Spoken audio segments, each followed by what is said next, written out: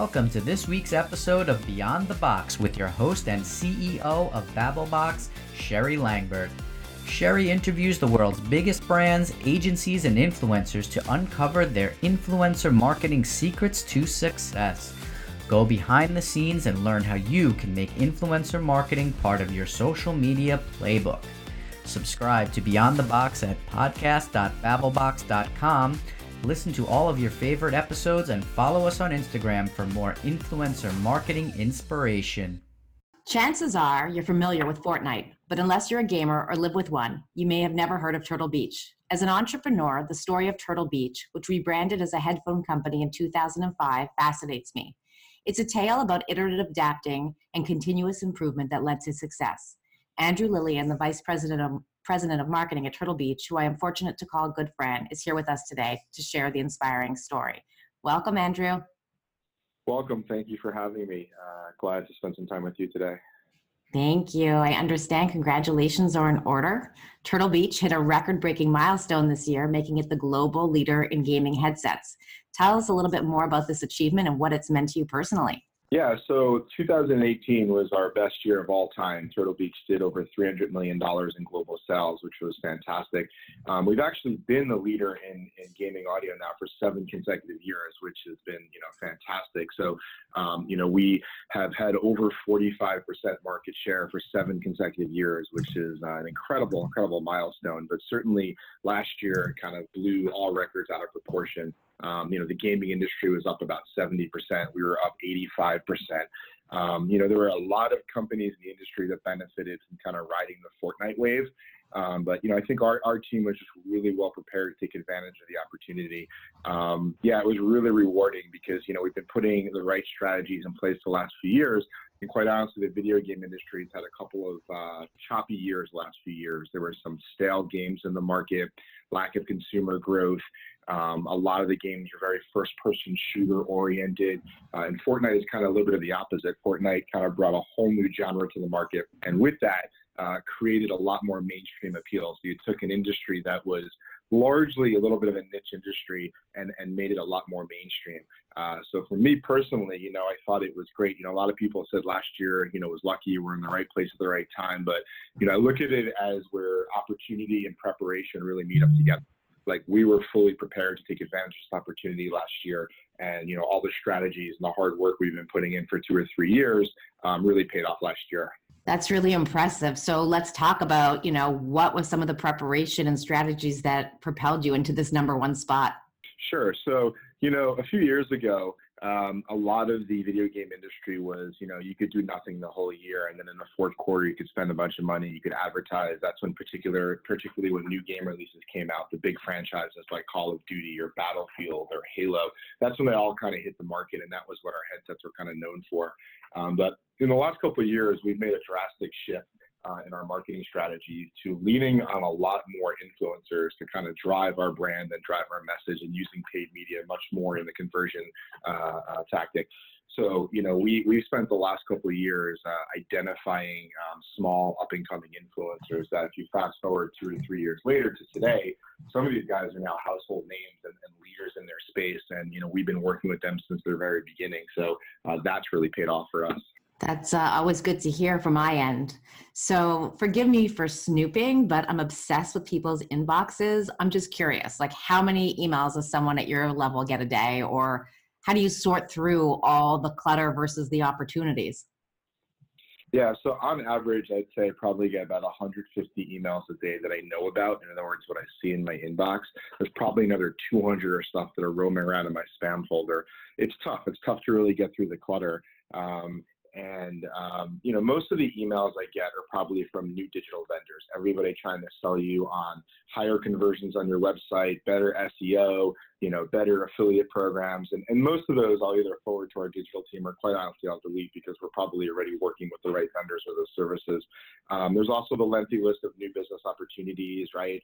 In-store merchandise companies, POP companies, packaging, printers, graphics, agencies.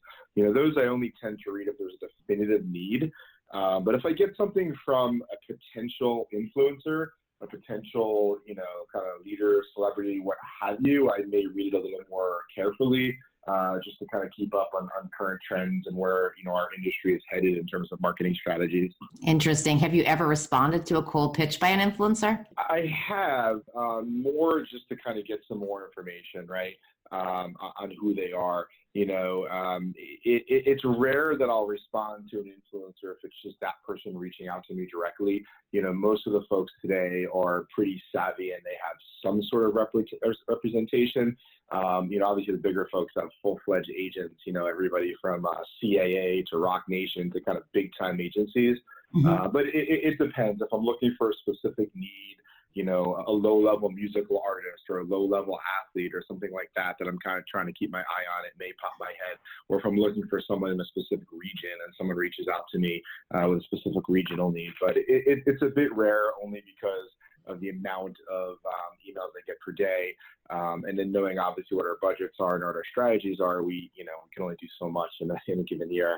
No, it totally makes sense. So I guess I'm curious, you brought up, all the different companies that write you, but from our perspective, I see influencer marketing, while it's come a long way, it's really still divided territory between PR agencies, ad agencies, networks.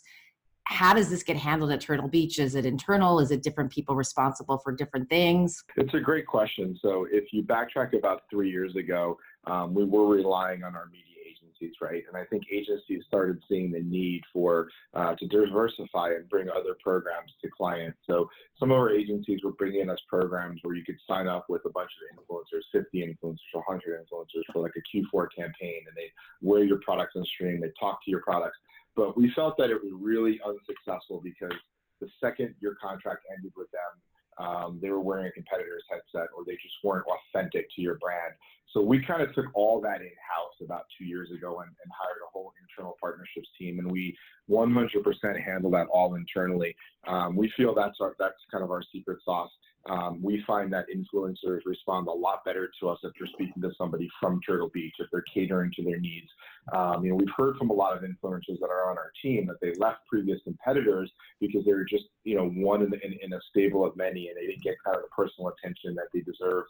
And part of the large part of influencers is obviously monitoring what they say and having closer access to them allows you to kind of control some of the messaging a little better. And it's kind of one step away from speaking to a person directly versus going to an agency and having it watered down. And again, authenticity is the absolute key, and consumers can see right through that. If you have someone talking about your brand or pushing your brand that's not completely vested in it, you're going to lose. The influencers we tend to work with are all gamers. Like, first and foremost, if you're not a gamer, you're just a musician or I'm an athlete and you just want to wear our stuff, like, we're not interested in working with you.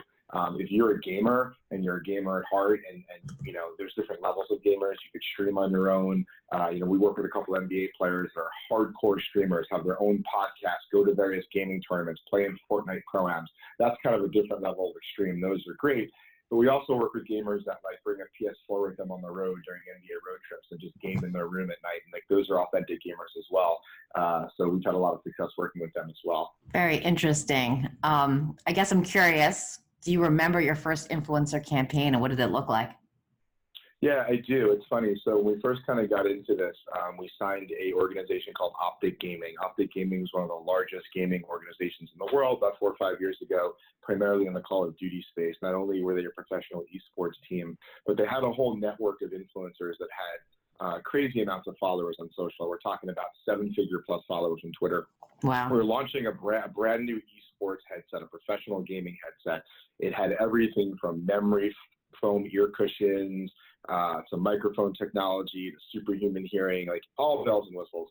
And going into this early on, you wanted your influencers to basically, read an ad for you, right? And you wanted your influencers to basically read off a script, and you want to be able to control the messages and messaging. You kind of learned very early on that you can't do that, right? You can't force an influencer into an advertisement in the way that you run traditional paid media. They can't sit there and read off a script and go feature by feature. It's not authentic to them. It's not organic to their personality. So we were really nervous. We had this brand new headset, and we wanted to make sure they have to talk about the memory foam ear cushions. They have to talk about if you wear eyeglasses, you could tuck them under the ear cuffs and it doesn't pull down on your earlobes. They have to talk about the microphone technology. And, you're giving an influencer to run this campaign, and they're like, well, we're not going to do that. Like, we're gonna make our own piece of content. We're going to talk about it in our personality.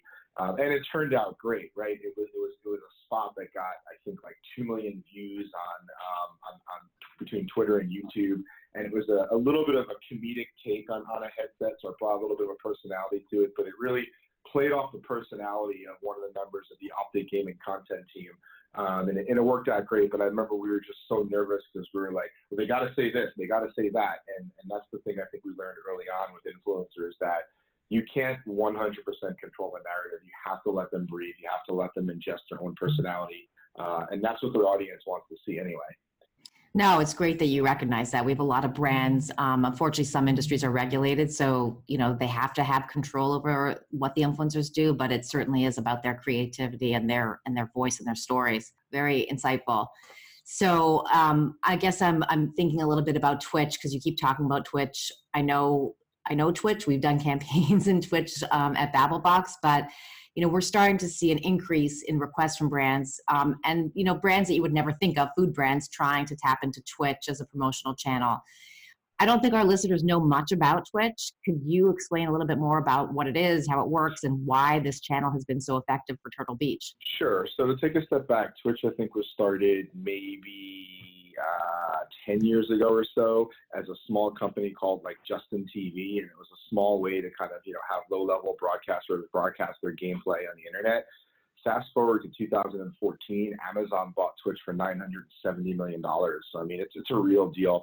Twitch is so big right now that you could watch the Thursday night NFL game package on Twitch last season and this season. So every Thursday night, whatever NFL game is being broadcasted on Fox or the NFL Network, you can go to Twitch and watch it live. So basically, it's a live streaming service in the video game industry where anybody can go on for free.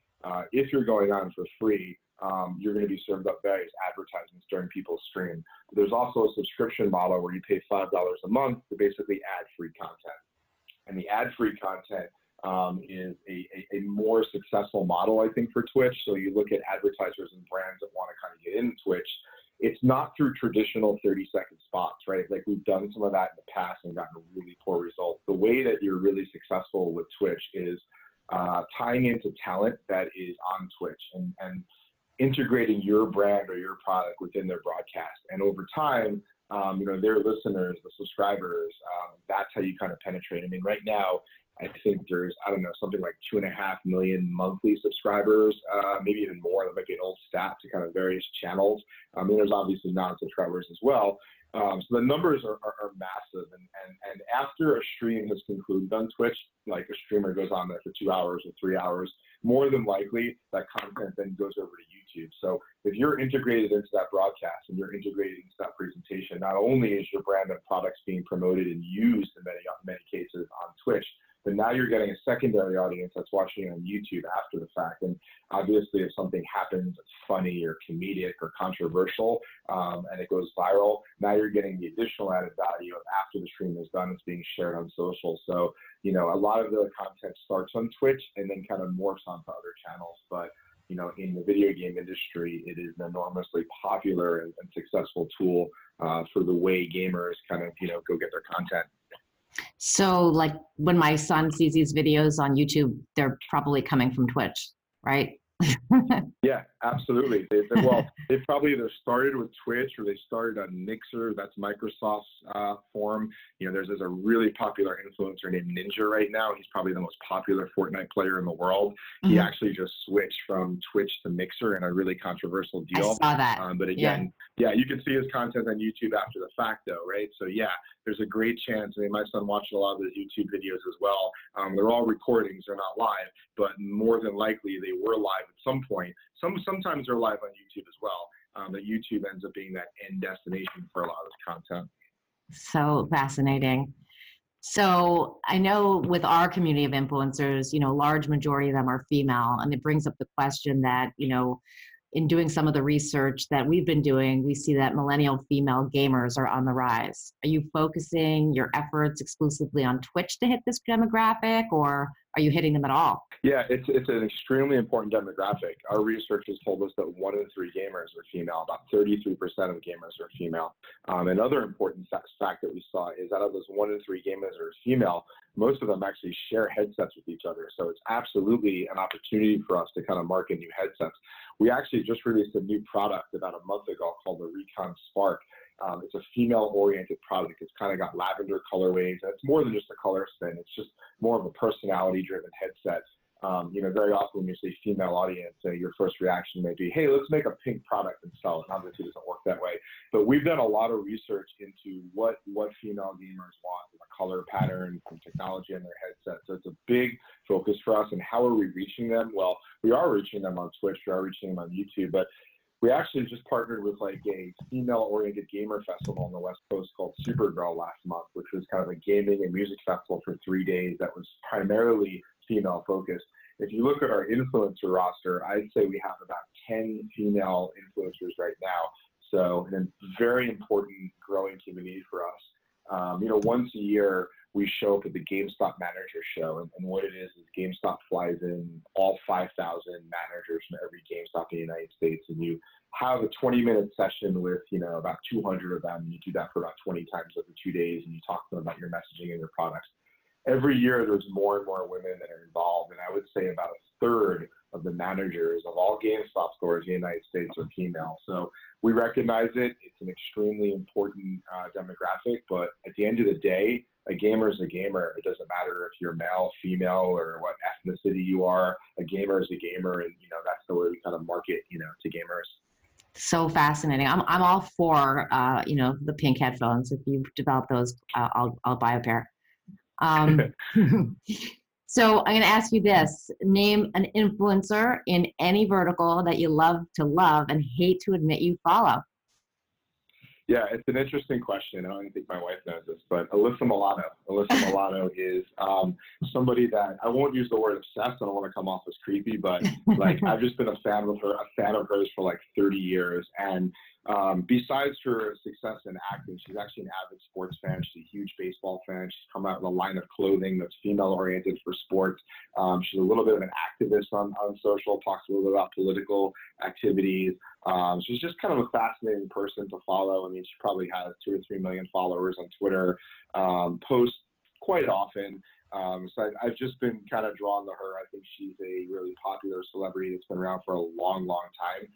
Some people remember her way back from Who's the Boss. Some people remember her from, I don't remember the name of the witch show that she was on for many years, right? It's just someone I've been, for whatever reason, fascinated with for many years. That's very interesting. I didn't know all that about her, but I'm going to look it up after we get off the call. Very interesting. And then my, another curiosity is if you were an influencer, what would your handle be? I think I would go with either A-Train or A-Money. And if it was A-Money, it would be A and the dollar sign, right? It won't be kind of spelled out. Most influencers today have kind of weird characters or emojis in their name. So it'd be one of those. Like I said, if it was A-Money, it'd be A dollar sign. And I probably have to think of some good hook after that, right? But probably something like that. I like them. I like it. So what's next for Turtle Beach? Like, obviously we're heading into, believe it or not, this busy season for you. What's next and on the horizon? So, we've been primarily a console gaming company for the last, 7-8 years or so. When I say console, it's Xbox and PlayStation. We've dabbled a little bit in PC, but we just acquired a really successful German-based PC company called Rocket. They primarily produce keyboards and mice. They also do headsets, but their focus has been on keyboards and mice. PC gaming is a really growing segment. It was up 80% last year. The US is probably primarily console focused, but there's certain countries in Europe and certainly in Asia that are very PC dominated. And with PC gaming, you need keyboards, you need a headset, and you need a mouse versus a console. You just need a headset. So really a big push in the PC gaming, integrating our purchase of Rocket, taking advantage of the fact that now we can offer customers more than just a headset. So for customers, a PC gamer, we can sell you a headset, a keyboard, a mouse pad, the whole kind of suite of products together. That's great. Are they going to be rebranded as Turtle Beach, or it's going to be under Rocket? It's a great question. It's a question I'm actually asked every single day. Personally, I've gone back and forth on the fence on both sides of the fence. We're actually in the middle of a brand study right now. We've hired a third-party agency who is doing a deep dive using consumer research, key internal stakeholder interviews, and they're actually set sometime later next month to present their final findings to us. So I suspect at some point later this year, we'll have a clear direction. And then at some point in 2020, consumers will kind of be able to see, that kind of brand direction. So there's a lot of positives for keeping both brands. We've seen a lot of mergers and acquisitions keep both brands. And on the flip side, we've also seen, a lot of mergers and acquisitions, phase out the smaller brand and keep the larger brand. So we're in the process of doing that right now. Well, it sounds like a lot of work, but very exciting.